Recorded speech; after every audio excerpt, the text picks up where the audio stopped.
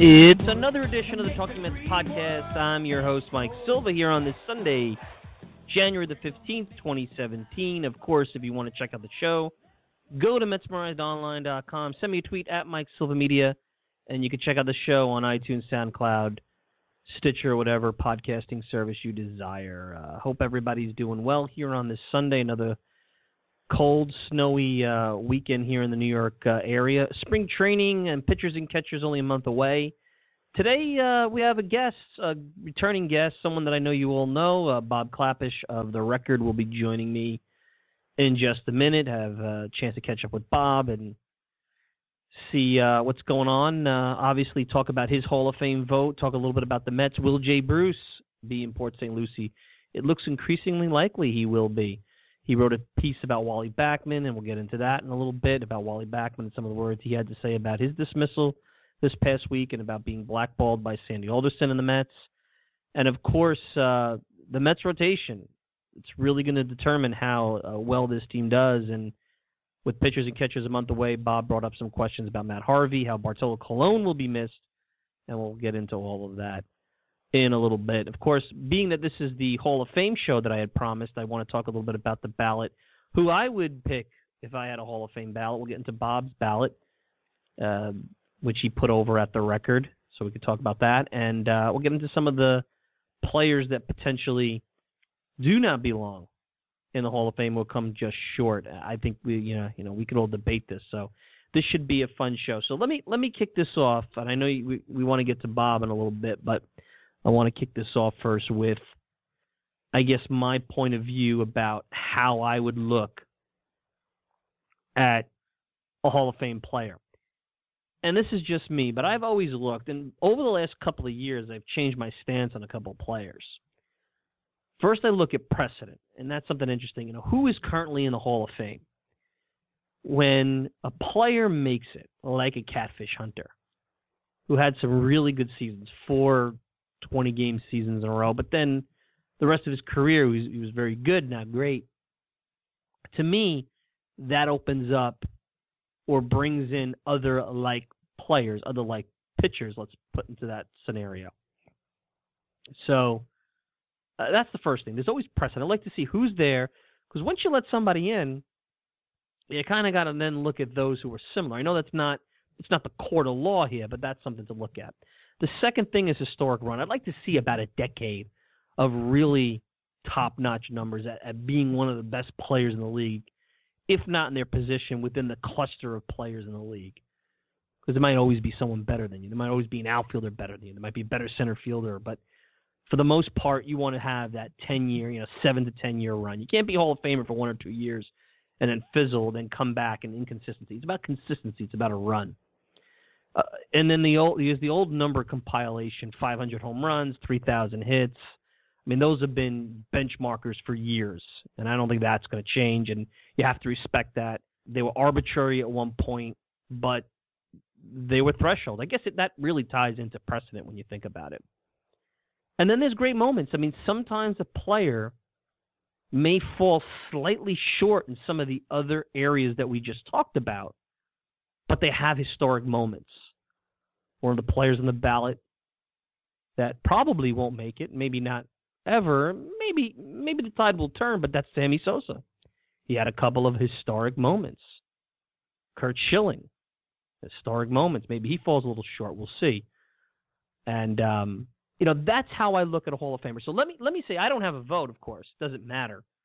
So what I think in the scheme of reality doesn't mean a hill of beans, but what I see as the Hall of Famers in this class, I'll start off with some of the obvious, which is obviously Bonds and Clemens. I forget about Peds. I don't even take that into consideration. PED does not make a difference to me.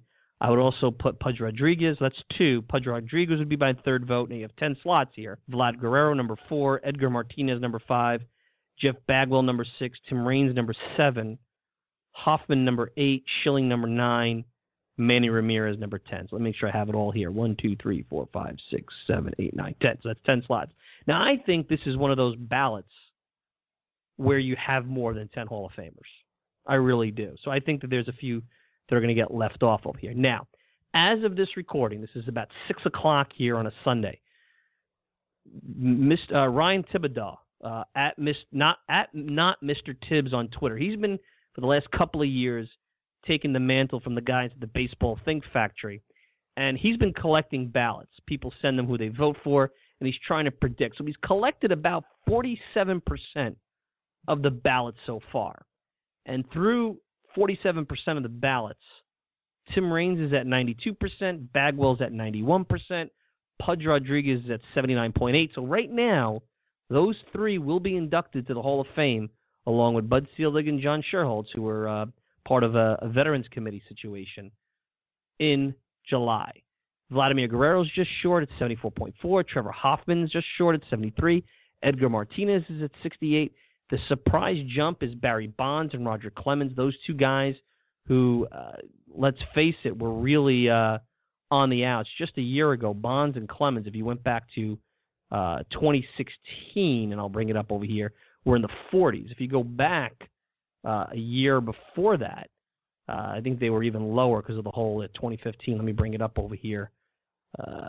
2015 with Bonds and Clemens. Got to bring up the spreadsheet. The spreadsheet's not giving me any totals over there, but I believe there was a point in time where you didn't know if these guys were actually going to ever make it. So now you got a situation where they're in the 60s. Mike Mussini's at 61. Curt Schilling is at 53%. Now Raines and Bagwell, who are the guys, and specifically Raines, who has to make it this year. If Raines doesn't make it this year, he's done. He's off the ballot. Bagwell's in year number 7, so he'll have a few more shots. Based on his tracking of net gains in terms of votes, and let me make sure I have this right, both Bagwell has 16 net gains in votes. He needed 12 to hit 75. It looks like he's gained the votes needed for induction. And let's see here. We have Tim Raines, and Tim Raines needed 20 net gain votes for induction. He's at 26. So it looks like those two guys will make it. I'm not sure, as you got half the ballots here right now. It'll be interesting to see if Pudge will hold on. Look, I'm a Mike Piazza fan. Mike Piazza was inducted last year. If Mike Piazza, who I love to death, is in the Hall of Fame, Pudge Rodriguez deserves to be there. Great defensive catcher. And one of the situations which really stands out to me when you look at a Pudge Rodriguez, specifically he went to Miami. And when he went to Miami, how they went to the World Series, the impact he had there. Detroit, going over to Detroit, and how they turned things around with him in Detroit. That tells you the kind of player he was, the kind of leader he was, managing a pitching staff. The only knock I remember with Pudge that sometimes he would call, and this was from a former teammate who told me, sometimes Pudge would call fastballs because he wanted to throw people out. But those are things that, look, those are tendencies that, those are little things there for the guy. He's a Gold Glover, Hall of Famer, no doubt. So to me, there's no doubt that Pudge is a Hall of Famer. Now, Trevor Hoffman falling a little bit short here.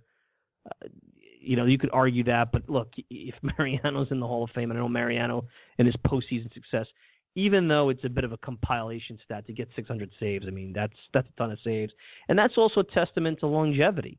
It's also a testament to, and it's one of the things I talked about, to consistency. And we've seen how many closers haven't been able to, year to year, sustain success. So you could talk about the stat being cheap, but still, Trevor Hoffman, in my idea, is a Hall of Famer. One that's interesting, and really, with Edgar Martinez now, he's on the precipice. He's not going to make it this year. He's on the precipice. But Edgar Martinez, a year ago, was in the mid-40s in terms of support, less than 50% in terms of support for the Hall of Fame. And I keep hearing about the DH, and all you have to know about Edgar Martinez is, and this is a very important, I think, stat. I did not create it. There was a website that was put up many years ago, obviously an Edgar Martinez fan, but they cited a stat called premium offensive season. What is a premium offensive season? What constitutes a premium offensive player? And that would be a player who hit 300, had an on-base percentage over 400, and a slugging percentage over 500. All of those are benchmarks in different ways, in different segments of an offensive player that are elite. You have a 400 on-base percentage, you're elite. If you have a 500 slugging percentage, you're a power hitter. You hit 300, we all know you're in the higher end of the success rate. Edgar Martinez has more of those seasons than Mickey Mantle. Think about that. Than Mickey Mantle. And he had 8 of them in his career, 7 in a row. The only ones that on this ballot that have more than him are Barry Bonds, who had 11. And actually, he might have had more. I have to check that because this might be outdated here. I know that I counted that Manny Ramirez had 9. I think Gary Sheffield had 7 or 8 of these. So think about that. There's a guy, and we'll get to the ones that are off the ballot that probably won't get elected. Let me count Bonds here, because let me make sure that 11 is accurate. So let's get this up here. That's 1, 2, 3, 4, 5, 6, 7, 8, 9, 10, 11. That's correct, 11. So that is all right. So Barry Bonds had 11 of that. So I don't care if someone's a DH. Let me tell you something. You have seasons and 7 in a row we hit 300, on base of 400, slugging 500. You're a premium offensive player. That's a serious offensive season. You could bring up the Kingdom, but if you look at his career, his splits between home and road are pretty solid, pretty much down the middle. And, he got a little spike in the Kingdom, but he also in 1999, and that was towards the end of his career, but he still had another number of good years after that. He went to Safeco Field, which was not quite as hitter-friendly when you think about it. So, the ones I think that there may be some debate, especially the ones that I left off, and if you want to look at Bob Klapisch's ballot, he'll join us in a little bit. He voted for Bagwell, Raines, Pudge Rodriguez, Vlad Guerrero, Hoffman, Edgar Martinez, Barry Bonds, Roger Clemens. He voted for Schilling and Mussina. Now, even Vlad Guerrero, there's no doubt Vlad Guerrero's, that's one that we should say is in the category of Hall of Famer. There's a guy who went to Anaheim, made an immediate impact, and if he had not played in Montreal earlier in his career, I think he would have probably had more great postseason moments. There's a guy his first year in Anaheim, he wins an MVP, and he's a guy who had. And let's see how many premium offensive seasons he had. Let's count that. He had 1, 2, 3, 4. He had 4. It tells you how as good as Vlad Guerrero is. He only had 4, so it tells you Sheffield up there with more. So, but anyway, the point is, it's certainly. He's got 2,500 hits. He's definitely Hall of Famer. The 3,000 hit plateau is becoming harder and harder for these guys to hit. That's the amazing part. And Vlad in 2011 stopped playing. He might have been able to hang on for 3 more years in a diminished capacity, and maybe he could have got closer to that 3,000. And that would have made him a shoo-in. But I don't think it's going to matter in this situation. However, he's probably going to fall short year 1. So essentially, he's going to get dinged. And a lot of voters put that year 1 into a big, almost like a different category. I don't think it really matters to me, but so be it. So some of the players that got held off, or the players that I wasn't able to vote for, that I believe are Hall of Famer. Let me start with Schilling and Mussina. See, Curt Schilling and Mussina. I voted for Schilling. I originally had said no to Schilling. I voted for Schilling because when you start to look at some advanced statistics, he's right up there with other Hall of Famers like Tom Glavine, Bob Gibson. Let me see who else here. Let me get this report up over here. So trying to move a couple of reports here as we do the show. Schilling here. Tom Glavine, Don Sutton, Jim Palmer. I could go on and on. He's right there in the same kind of advanced statistical category as Steve Carlton. He didn't, when you start to look at him, and that's the thing, he started really to go into his own at age 30. And the only knock I could say is that when you start to compare his numbers in terms of similar type of pitchers, when you take out wins above replacement, you see names like Oral Hershiser, Tim Hudson, Kevin Brown, Bob Welch, very good pitchers, maybe not great pitchers. The difference is that when you go to Schilling, he had the incredible World Series run with the Diamondbacks. In that run in 2001, where he won 22 games the following year. He finished second in the Cy Young, both in 2001, 2002. Of course, Randy Johnson is his teammate. Then he goes to Boston in 2004, pitches the Bloody Sock game, wins 21 games for the Red Sox that year. Red Sox break the curse. So you take away, if Schilling pitches for anybody else in those seasons and has the same numbers, maybe we're not talking about a Hall of Famer, but those are the historic moments. And when you start to weight the numbers, hard to deny him when there's some precedent there. Now, do I think he's as good as a Bob Gibson? No. But I don't think there's much of a difference between a Curt Schilling and a Don Sutton. Yes, I know Don Sutton won 300 games, but if you look at Don Sutton towards the end of his career, he was compiling towards the end of his career. And that's where this gets tricky, especially when you use compilation numbers like WAR. I mean, Don Sutton, after the age of, I would say, 32 in 1977, he was a nice pitcher, but in Anaheim and with the Dodgers later on, he came back later on in his career, Milwaukee. I mean, he was a very hittable pitcher, a very league average type of pitcher. So there's precedent. The one that I left off, and I don't know, next year when there's more room, and next year's ballot is also going to include Chipper Jones and Jim Thome, who both Hall of Famers. So this ballot's going to be crowded for a while. And there are going to be some decent players left off. But maybe next year. But now I know that Mussina had 270 wins, and I know Bob's going to come on and talk about how he pitched the American League East. He pitched during the steroid era. He was much better with the Orioles in the 10 years he played for the Orioles than he was for the Yankees. I wonder if he pitched for a lesser team than the Yankees and the offensive type of team that the Yankees were in the 2000s. If Mussina would be even considered, he wouldn't have come in close to the 270 wins. But in the ERA, about 3.70 with the Yankees. He was a 13, 14, 15-game winner, which is certainly solid. Traditionally, both Schilling and Mussina don't feel like Hall of Famers. Schilling does because of the great moments he had. Mussina really never had that great moment.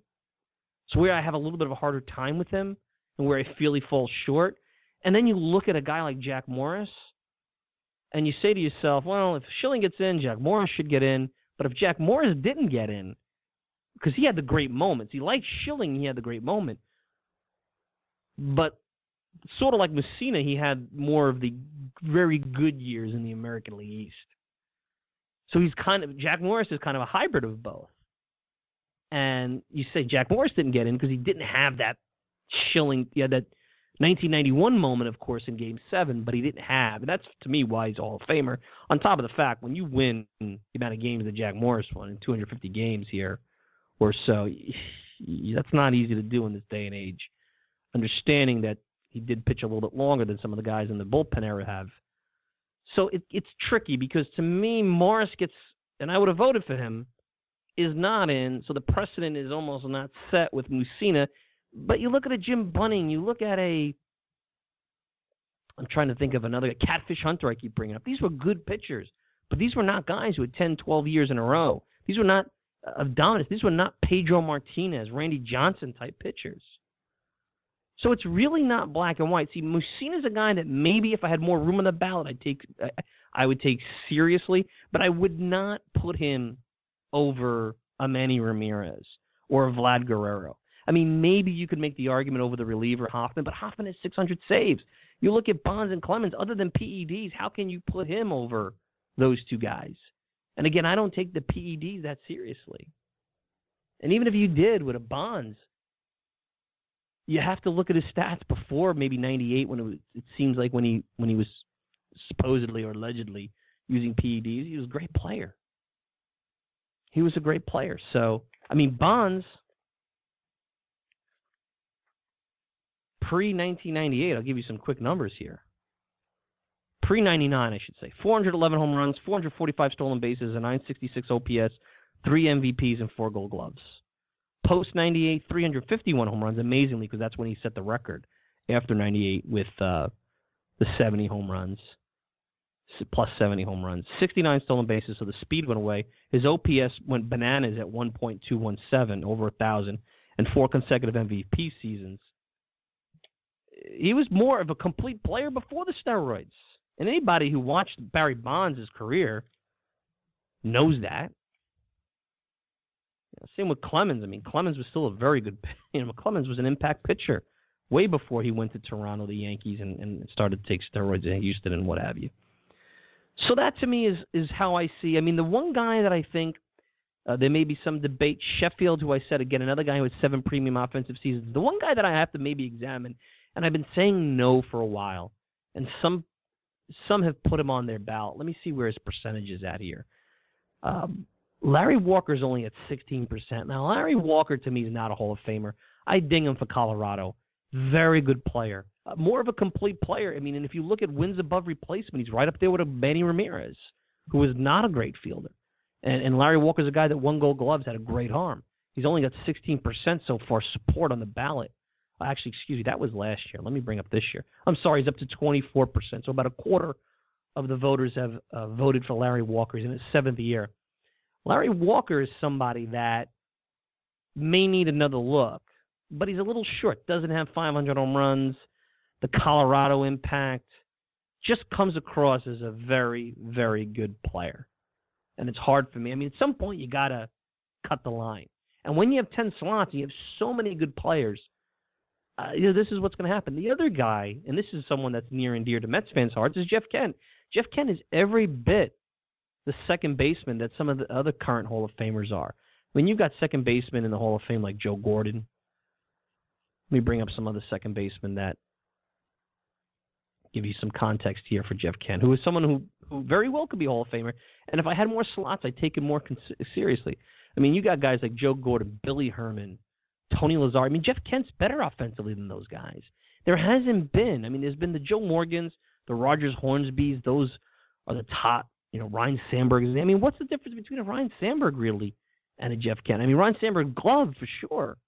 But offensively, after he left the Mets and went to San Francisco, and then later on Houston and Los Angeles, but mainly his career in San Francisco, he's probably one of the best second basemen, not the best second baseman in the National League. Won an MVP in 2000, which didn't sit well with Bonds. I mean, the Giants didn't beat the Mets that year in the playoffs, but the Giants had a great regular season. And the reason was because Jeff Kent, 33 home runs, 125 RBIs. So, that's another guy that I think might get some consideration later on. And as the ballot, as some of these guys get in and the automatics get in, I think there'll be more consideration for those guys. So always this is good, fun stuff, mental bubble gum. We'll see who gets – my prediction is this. You're probably going to just see Bagwell and Raines. It looks like maybe Pudge, but I think when you're 79-8 and there's still half the ballots there, I don't know. That's going to be tight. To me, that doesn't seem like enough of a cushion. Although with the purging of some of the old school voters, I feel a little bit more confident. If you're below 75 with almost half the ballots in, like Vladimir Guerrero, Trevor Hoffman, Edgar Martinez, so on and so forth, you're not getting in. But that's progress. And I think the positive, the ultimate story here is that we're past the anger of PEDs, and maybe Bud Selig getting elected has a lot to do with it. We're starting to see them recognize the DH, and with Big Papi, David Ortiz retiring, and he'll be up for election in 5 years, how can you ignore a DH? How can you give Edgar Martinez a ding for being a DH? And, I know Curt Schilling annoys people, but, at 53%, him and Mussina, 53 and 61, they're headed towards the right track, let's put it that way. I mean, it's only Mussina's 4th year, and for Schilling, it's only his 5th year, so they got another 5 or 6 years to get in there. So they're in a position where I think as time goes on, as the ballot thins, I mean, guys are going to want to vote for as many as possible. I don't think you should have to vote for 10, but right now you have the argument. You could vote for 12, 13, 14, maybe 15 people on this ballot. So, anyway, that's where it is. All right, let's take a quick break. When I return, Bob Klapisch of The Record. Let's talk about his ballot. Like I said, Bob voted for Bagwell, Raines, Pudge Rodriguez, Vlad Guerrero, Trevor Hoffman, Edgar Martinez, Bonds, Clemens, Schilling, and Mussina. I know the Schilling vote, especially after he criticized the media, almost talked about doing a lynching of the media, has not sit well with many in the press, and some are dinging him for his political values and things of that. So we'll talk about that. We'll get into the Mets. Jay Bruce, will he be in Port St. Lucie? Bartolo Colon and his departure and the impact and the Mets rotation, and, of course, his recent column on Wally Backman and why Wally Backman was fired from the organization. And maybe at this point, is Wally now become paranoid with his accusations that he was or he is being blackballed? You're listening to the Talking Mets podcast. I'm your host, Mike Silva. Of course, you can check out the show at MetsMemorizedOnline.com. Send me a tweet at Mike Silva Media, and you can check out the show on iTunes, SoundCloud, Stitcher, or pretty much whatever podcasting service you desire. We'll be back with Bob Klapisch right after this. Hey, Mets fans. I'm going to let you in on a little secret. If you're looking for the best unbiased and independent coverage of the New York Mets, then look no further than MetsmerizedOnline.com. Metsmerized Online is the go-to place for comprehensive Mets coverage, including exclusive interviews, daily original articles, great weekly features, in-depth analysis, minor league reports, game-by-game breakdowns, and so much more. Find out why thousands of fans turn to Metsmerized Online every day to get the latest news and opinions about the Mets. Coming from an impressive staff of the most passionate fans and skilled writers ever assembled, all in one place. Check it out for yourselves, Mets fans. Go to MetsmerizedOnline.com right now. That's Mets, MERIZED, online.com, and get Metsmerized today.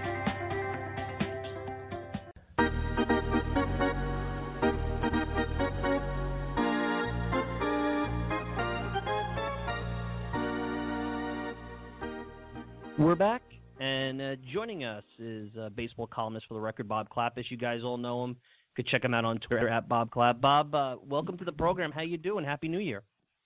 Yep, likewise. I'm doing well. Counting down the days to spring training. Still got a month to go, but I can't wait. Let's start out with the Hall of Fame ballot. You published your ballot earlier in the week. Bob, it's a progressive ballot by today's standards. I mean, you've been covering baseball for a long time. Not to knock your colleagues, but a lot of them probably wouldn't agree, not just with the whole Schilling perspective on your ballot, but even the DH with Edgar Martinez and so on and so forth. So, talk a little bit about that. Well, it depends what part of my ballot you want to talk to. I mean, statistically, there's some guys on there who I know probably I'm out on a limb a little bit, but I think probably the one that I got the most pushback from, or one that generated the most response, was my decision to vote for Curt Schilling. So I think I'll start with that. You know, there's a lot of people in my industry, friends of mine who I respect quite a bit, who said they cannot vote for Schilling because of the morals clause now that he's tweeted that he wants journalists dead. And my response to that is, A, the tweet, that offensive tweet, which he posted back in November, we all know the picture of a guy being lynched, and rope tree, journalists, some assembly needed, required.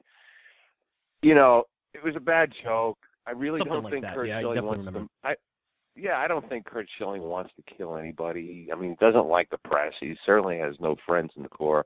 You know, he's not fond of our profession. But I honestly, it was a bad joke. I mean, it was in poor taste. But I'm not taking it so seriously to the point where I think he's actually calling for my murder. I'm going to discount that. It's just a bad attempt at sarcasm. And he deleted the tweet and also said that he was trying to be sarcastic. And, second of all, the larger point is, I really don't care what Curt Schilling's politics is. It shouldn't enter into discussion as to whether or not he belongs in the Hall of Fame.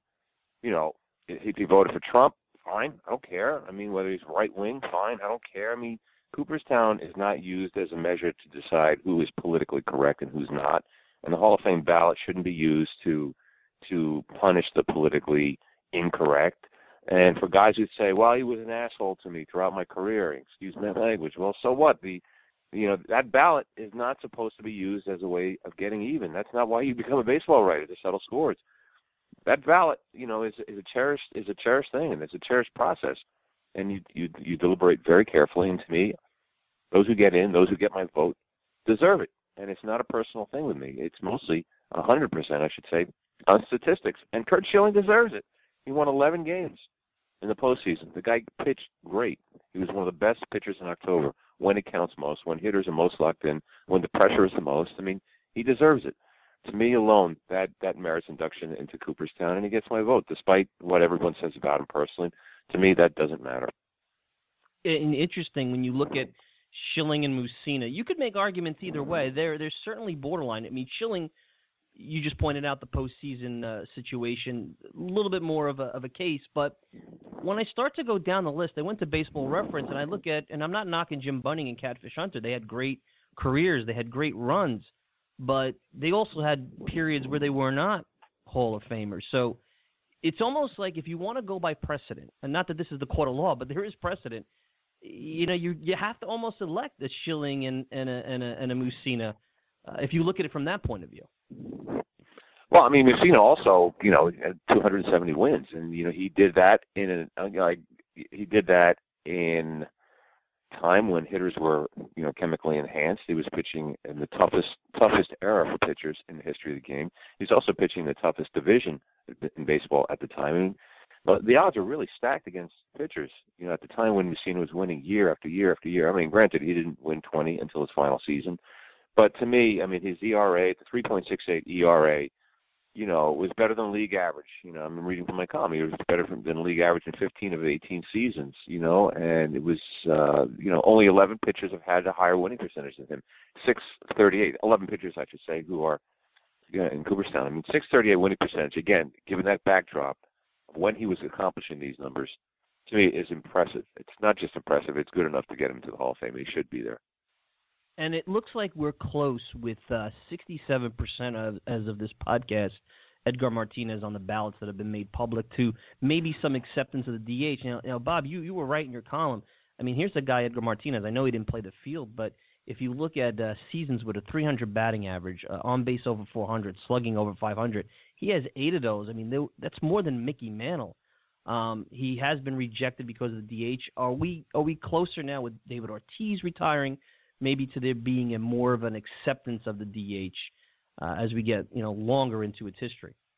Yeah, I did. It's a great question, Mike. And I think it's no longer fair to hold the designated hitter against a guy who played the game so beautifully and was so gifted at the single thing he was tasked with. I mean, the DH is a respected part of the game. I mean, you can't mock it and say, it doesn't count. Of course it counts. Very often the best hitter in the lineup is the designated hitter. You cannot hold it against Edgar Martinez because he didn't play defense. It's not like he opted out. It's not like he refused.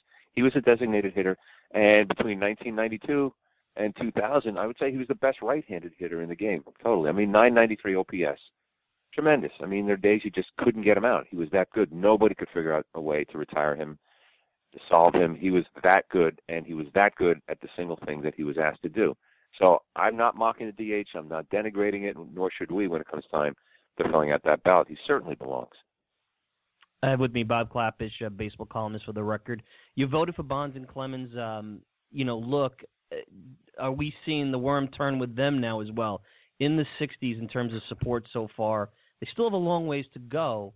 But I'll tell you what, just a couple of years ago, Bob, with guys like McGuire, and even with Palmeiro falling off the ballot, I said, no chance. These guys will never get into the Hall of Fame. I'm changing my tune now. I think there's a very high likelihood that Bonds and Clemens will get in. And I wonder, and I know you didn't vote for him, it's only his first year on the ballot, will we see the support for Manny Ramirez as some of these guys get elected and fall off the ballot increase? I think he's maybe part of the victim to the fact that 10 spots, you only have 10 spots, and he might not be the first guy they're going to vote for, especially in his first year of eligibility. Yeah, there's a lot of guys, who use the first ballot as, really the most hallowed echelon of Hall of Fame induction. I mean, you have to be legendary. I mean, the best of the best to get in on the first ballot. And guys who inevitably get, and look, there's a difference between someone who gets in on the first ballot and someone who gets in on the 15th, to me. So there is a pecking order, and some guys deserve it, some don't. Most don't.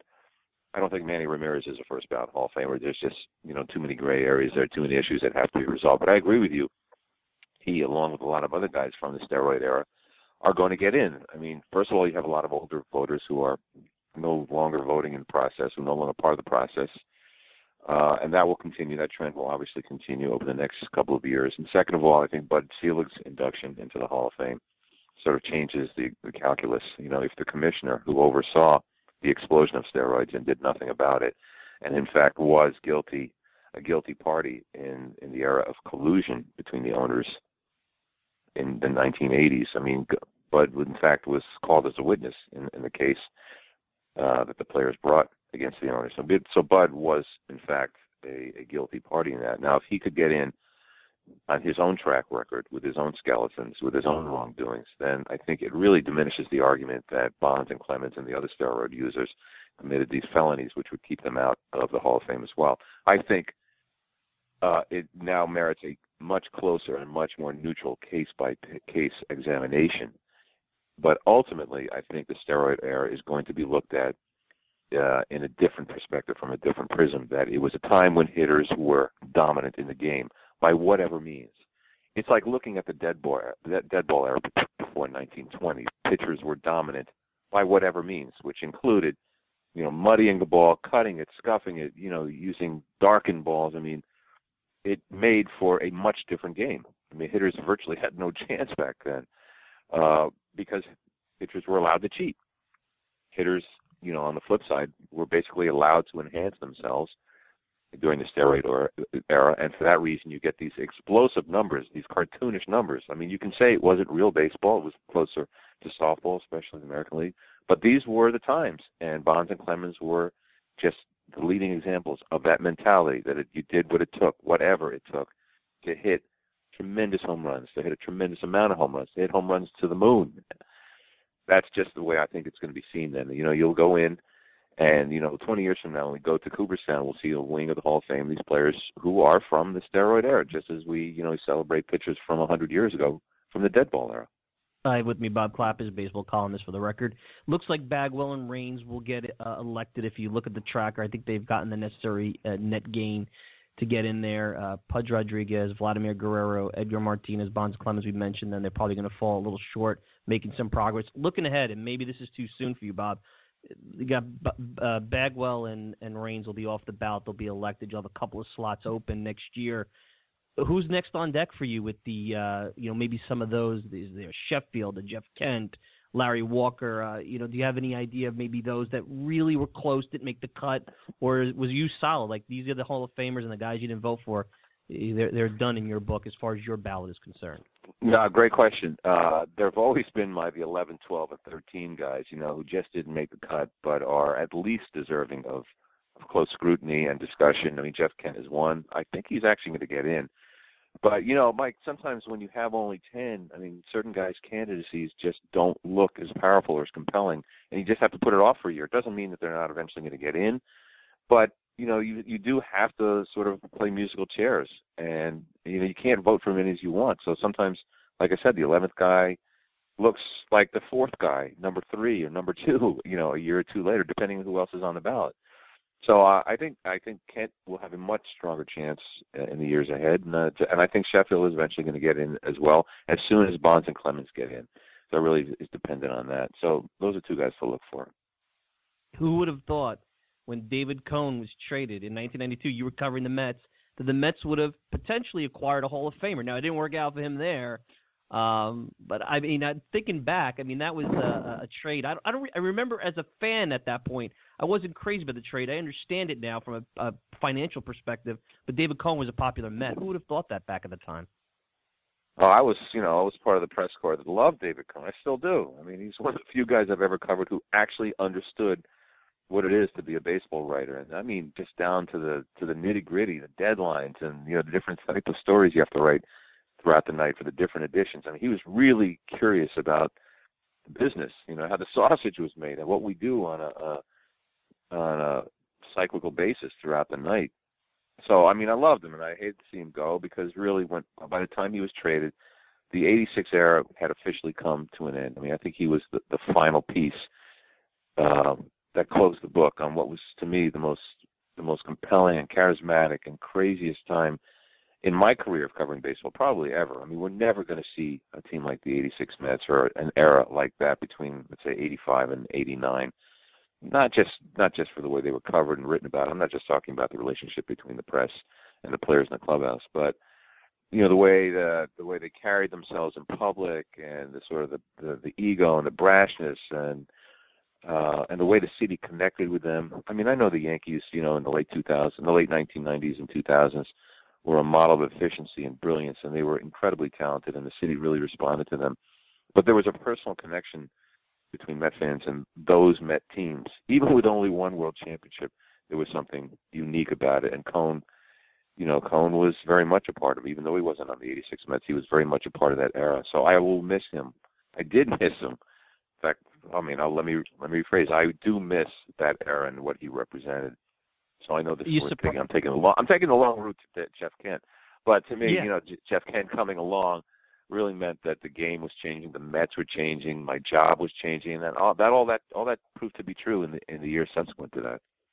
Yeah, I think I almost wonder if Kent came into a better, and I recently heard Ryan Thompson do another podcast and talk about that clubhouse and some of the stories that, I mean, aren't surprising, but how bad that clubhouse was, and you know that firsthand. You wonder if Ken had come into a better environment, would he have made it with the Mets, or did he need to get out of New York because of New York and get out of the environment to become who he was? I always wonder that. It was such a bad environment for any young player to come in and be successful from what I'm hearing now. Are you talking about 92, 93 and on? Or are you talking about the like 80s? when he came in, he's a young player. He's coming into the cesspool. You got to wonder if that plays into someone reaching their potential. You hear a lot about that with the NBA, good players on bad teams, so to speak. You know what I'm saying? Right.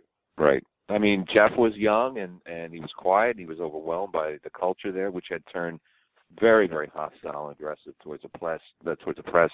The players really had no connection to the fans, and they underachieved right away. They were terrible clubs. The 92 and 93 Mets were awful, and it became very quickly a dark era, a dark age, compared to what New York had experienced with the Mets between 84, 85, and almost up until 1990. So Jeff really didn't belong, and he was never given a chance to shine. And the dominant players in that clubhouse, Eddie Murray and Bonilla, and Coleman, really set a tone that was aggressively anti-media. And I think that was a war that Jeff wasn't prepared to be part of or even witness. He just belonged somewhere else at that point. Yeah. A few hits here on the current Mets before I let you go. Jay Bruce, will you see Jay Bruce in Port St. Lucie? What's your gut telling you here? We're in about mid-January now. Yeah, I think, believe it or not, they're going to hang on to Jay Bruce. I mean, they obviously can't make a good deal for him. I mean, he's got to go at some point, but I don't think that Sandy Alderson is looking at the ticking clock and say, I have to move him in the next 29 days. He will be traded, I think, before opening day, but not before pitchers and catchers. You write a nice column about Bartolo Colon, even an interesting comparison how one of your baseball insiders said, he's a very Maddox-like at this point in his career. Obviously, $12.5 million was a lot of money, understanding him leaving, and there was no guarantee he'd have a spot here. It is possible that mid-season the Mets are going to look for a Colon type of veteran to stabilize that rotation if it's not healthy. So it's an interesting situation. Who knows? Maybe the Braves and the Mets, who seem to like to make deals, will deal Colon back to the Mets come July. Well, it's not impossible. I mean, I wouldn't put any money on it. I mean, the thing you just said really is the key factor here. If the Mets are not healthy, they would probably have to get some help from the outside. But, they are counting on everybody coming back. DeGrom and Matz and Wheeler. I mean, Syndergaard's the only one who is, in fact, intact, and who knows, how long it's before he blows out his elbow. And Harvey, obviously, Matt Harvey is the key, and I wrote another column about him the other day, that he'll be the most scrutinized guy in camp because, he's dealing from an injury that is so rare in baseball. I mean, there's no data point that you can use to mark your rehab, let's say, like a pitcher who is coming back from Tommy John surgery. Thoracic outlet syndrome is, in fact, a no man's land for a major league pitcher. Who knows? I mean, Matt Harvey is missing a rib. I mean, they had to remove a rib to create room for the muscles to relax the nerve in his arm. Clinically, the doctors say it was a success. The operation was performed without incident. He's been put back together. But who knows what Matt Harvey will look like and pitch like with a reconstructed torso. So, so your point is correct. I mean, there's a lot of ifs with this team, and they may end up having to reach out for help, although I really don't think that, unless the Braves are having a terrible, terrible season, I really just don't see them sending them back to Colon, back to the Mets. I don't see it happening. I think we'll just have to hang on to our fond memories of Big Sexy and be glad for the time we had with it. It's been a weird offseason. The Mets signed Cespedes, the fans get excited, and then it's been nothing but minor league signings. And I'm not saying the fans feel that this is a bad team by no stretch, but it's an odd feeling. You don't know what to think because you'd like a couple extra bullpen arms, even a Jerry Blevins, a lefty, but it doesn't look like they're really going to spend the money on that. You'd like to see them take Jay Bruce and maybe reinvest that, but he's probably going to come to camp. It's somewhat of a weird situation where you don't know what to think about this team because of, like what you just said, all the questions. I don't think they'll be a disaster, but this is not your typical team that just 2 years ago was coming off a World Series appearance. You don't have any guarantee that this team will be one of the top, one or two teams in the National League. I certainly think they're a contender, but it's still you got to wonder how some of these pieces fit. The outfield situation is clumsy, to say the least. It's clumsy. You're right. I mean, the math is awkward, and somebody's got to go. Obviously it's going to be Jay Bruce, and you just don't know when he's going to go and what the dynamic is going to be like until then. I mean, there's going to be questions asked every single day of Terry Collins and Bruce, and it's going to be wearisome for all parties involved. I mean, it can't last. I mean, obviously this equation can't go on forever. But, the Mets have so many questions that have to be answered. But, the upside is if these questions are answered in the affirmative, it's not just a good or competitive team. It's a great team. I mean, if that rotation comes back healthy and strong, they're going to win the East. I mean, they're going to be a factor all the way through October because those arms are so dominant. Potentially, they could take them all the way to the World Series. But that's an if, and those are 4 or 5 different ifs. Like I said, those questions have to be answered in the affirmative. If they're not, then you're right. Then it's a team that's going to struggle, and it's going to have a weird vibe all summer. But it's too early to say. It's way too early to have any idea which direction this is going to go. Last question before we wrap up. Wally Backman, you wrote a piece about Wally Backman. Wally's reached out to you a couple times since he, depending on whose side you believe, resigned, got fired, whatever have be, from the Mets. I've always been a big supporter of Wally. Would have loved to see him get the job over Terry Collins in 2010. I understand why they didn't go that route. But you got to wonder at this point, Wally talks about being blackballed. I mean, this is the second or third time you've heard that story from him. And as much as I support Wally, you got to wonder, is he his own worst enemy at this point? Because every time he seems to get into a bad situation, I never hear Wally say, hey, I could have done something better. I'm not, just curious your take on that.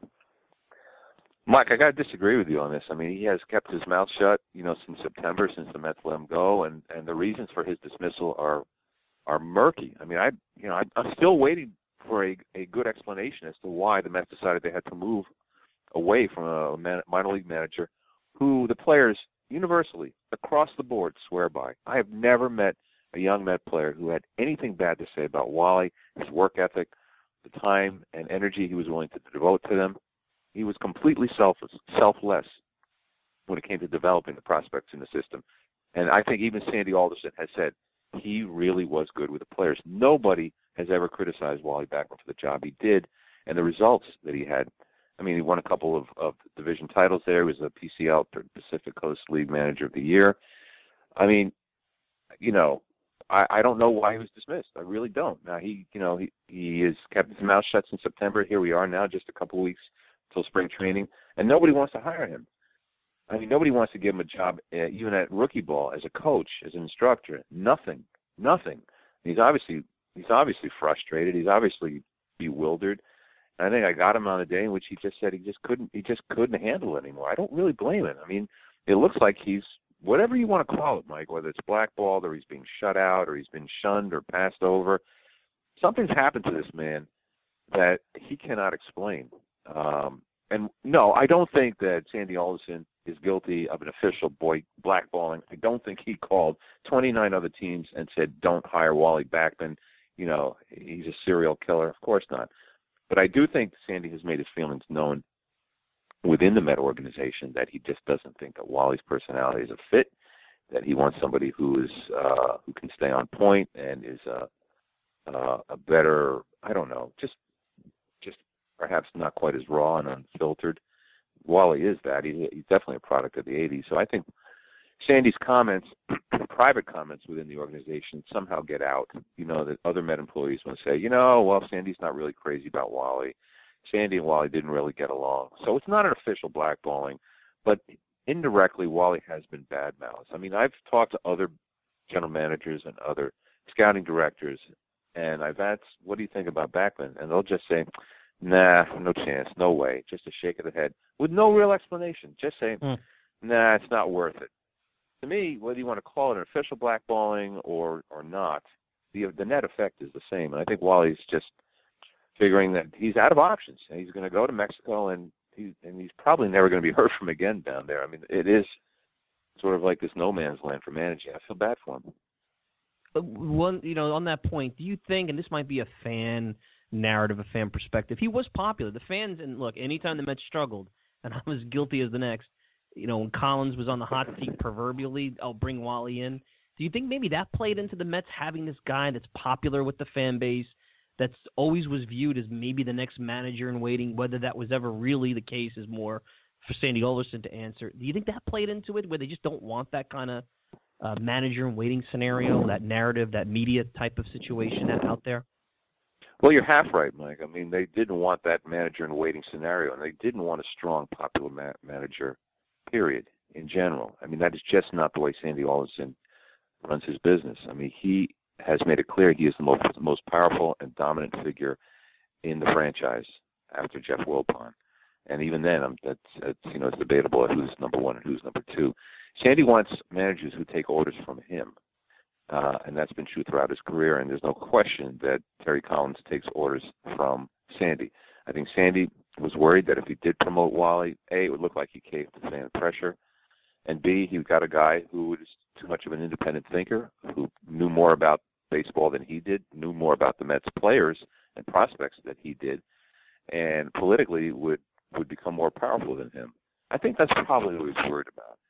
And also I think that he was worried that, in today's game, unlike the 80s, in today's game, a manager can't just have reporters wander into the office and you shoot the breeze off the record and you tell jokes, tell stories, war stories. Today, you got to be on TV twice a day, before and after games, in a very formal, publicized press conference. And you got to be good at it. I mean, you can't just put your foot in your mouth and say what you think. You have to measure your words carefully because you're on SNY or you're on Yes. And millions of people are watching, so you got to be really on point. You got to be sharp. You got to watch what you say. Make sure you don't make headlines. And I don't think the Mets were convinced that Wally could handle that responsibility. Now, is that enough to keep him from being hired or promoted? I don't think so. Was that enough to pass him over for a bench coach? To me, I think that was the last straw. That was a stab in the heart when the Mets decided to make Dick Scott Terry Collins bench coach, a guy who had not been in a dugout in 20 years. I mean, that was a slap in the face to Wally, and that's when he realized he was never going anywhere in Alderson's regime. So the BBWAA dinner's coming up. Anything else you got going on you want the listeners to know about, columns, things you're promoting, what have you? Well, I'm just writing some hot stove stuff, for the next couple of weeks, getting ready for pitchers and catchers. I think I'm going to write a column one of these days, maybe even for tomorrow, about Clint Frazier, the Yankees hotshot prospect. It was an interesting story Kevin Kernan wrote in the Post the other day. He went down to Atlanta to spend some time with a kid, and he loves to talk. I mean, he is a little quote machine, and it's going to be great because so many players today are not like that. That gene has been filtered out of them, and Frazier looks like he's one of a kind, which is great. I can't wait to cover him. But, A, he better produce if he's going to compare himself to Reggie Jackson, which he did in the story. And, B, he's going to have problems with Joe Girardi because Joe does not countenance that stuff. Joe is a watch-what-you-say manager. So it should be an interesting dynamic, down the road. Maybe even this year. We'll see. All right, Bob, listen, Happy New Year again. Thanks a lot for taking some time here on a weekend, and let's catch up as the season progresses. All right, my friend? Sounds good, Mike. Thank you for having me on.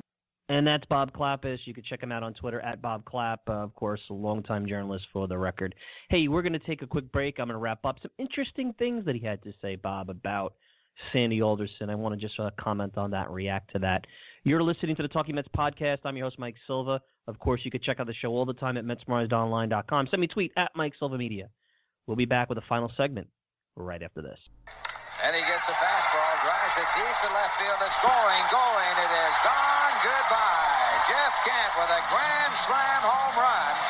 And that has really hurt the hopes of the Montreal Expos. Kent with his 20th home run of the year.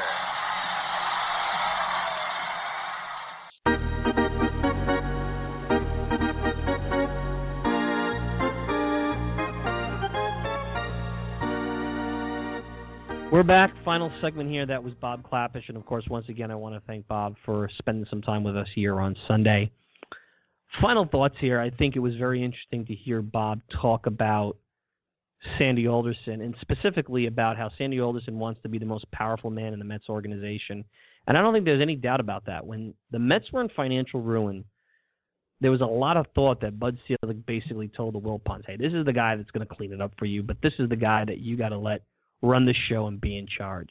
And I'm all about having a strong leader at the top of the organization.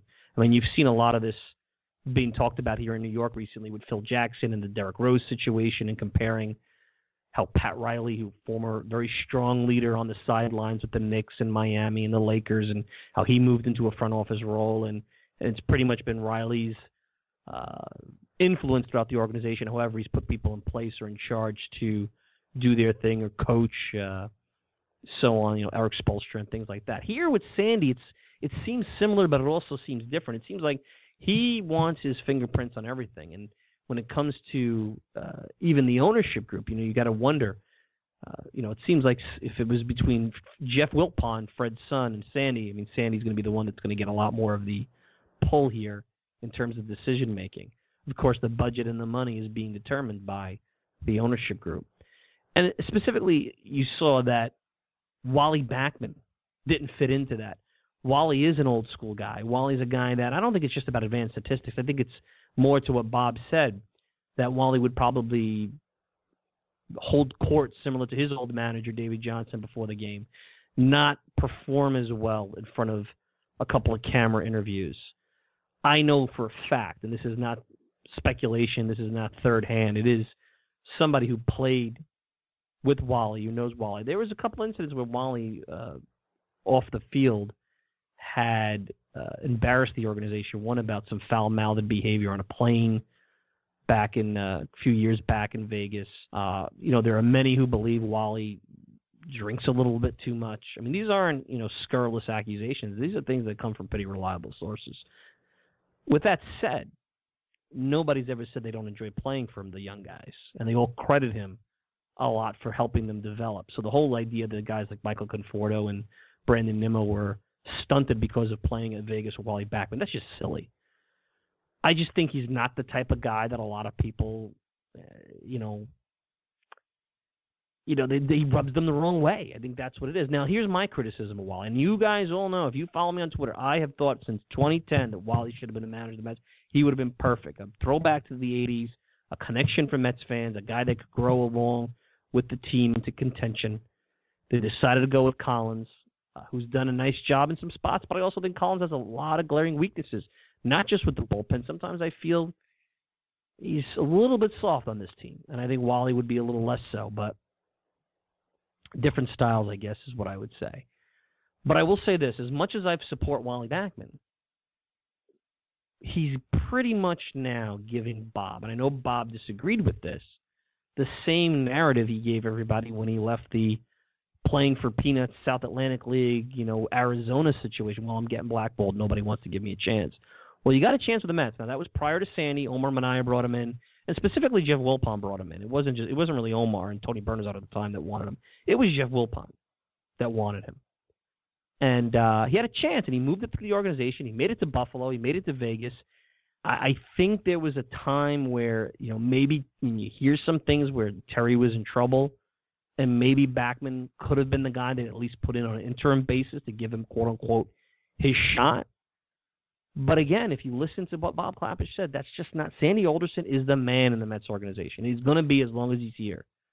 And he doesn't want anybody usurping him. And you heard. It was based on what I believe here. It's, he did not want a popular manager with the fan base down in AAA constantly being the source of we want Wally throughout the year anytime the Mets had a bad streak. And you saw a lot of that in 2016. And Sandy's a stubborn guy. When he believes in something, he's going to stick with it. And I don't think Terry Collins is his favorite manager by no means. But I think also Sandy values loyalty. I think he values obedience. And I think he values consistency. And I think he doesn't want to have a chaotic organization. Having some consistency year in and year out, I think, plays into his comfort zone, his narrative, what he thinks is an effective organization. If you read Baseball Maverick, I mean, that's, sustainability, sustaining things year in and year out, knowing what to expect, having a program in place. I think that plays into it. So anyway, interesting stuff from Bob, gives us a little bit of nuggets here, Mets nuggets, in a winter where, like we said before when I came back after New Year, there hasn't been a heck of a lot to talk about on the hot stove. I still wonder Jay Bruce or not, if Jerry Blevins still hasn't signed, I wonder if there's any shot the Mets could find a middle ground and a deal. I really think bringing in an experienced lefty would help them. I know they have Smoker, I know they have Edgin, but I think Blevins, and I know that possibly bringing in a righty, somebody with experience would be nice. But if they're getting 2 to 3 year deals, I just don't see the Mets, because they've been burnt by those deals, going that route. Anyway, that's it. Hall of Fame vote this week, so we'll see how that goes, and it'll be interesting to see if anything transpires when it comes to the Mets hot stove. Of course, I want to thank Bob Klapisch. You can check out Bob at The Record and on Twitter at Bob Clapp. You can check out the show all the time at MetsMemorizedOnline.com. Send me a tweet at Mike Silva Media, and you can subscribe to the show on iTunes, SoundCloud, Stitcher, or pretty much whatever podcasting service you desire. I'm your host, Mike Silva. Enjoy the rest of your week. Let's see who makes it to the Hall of Fame, and I'll be back next Sunday. Take care.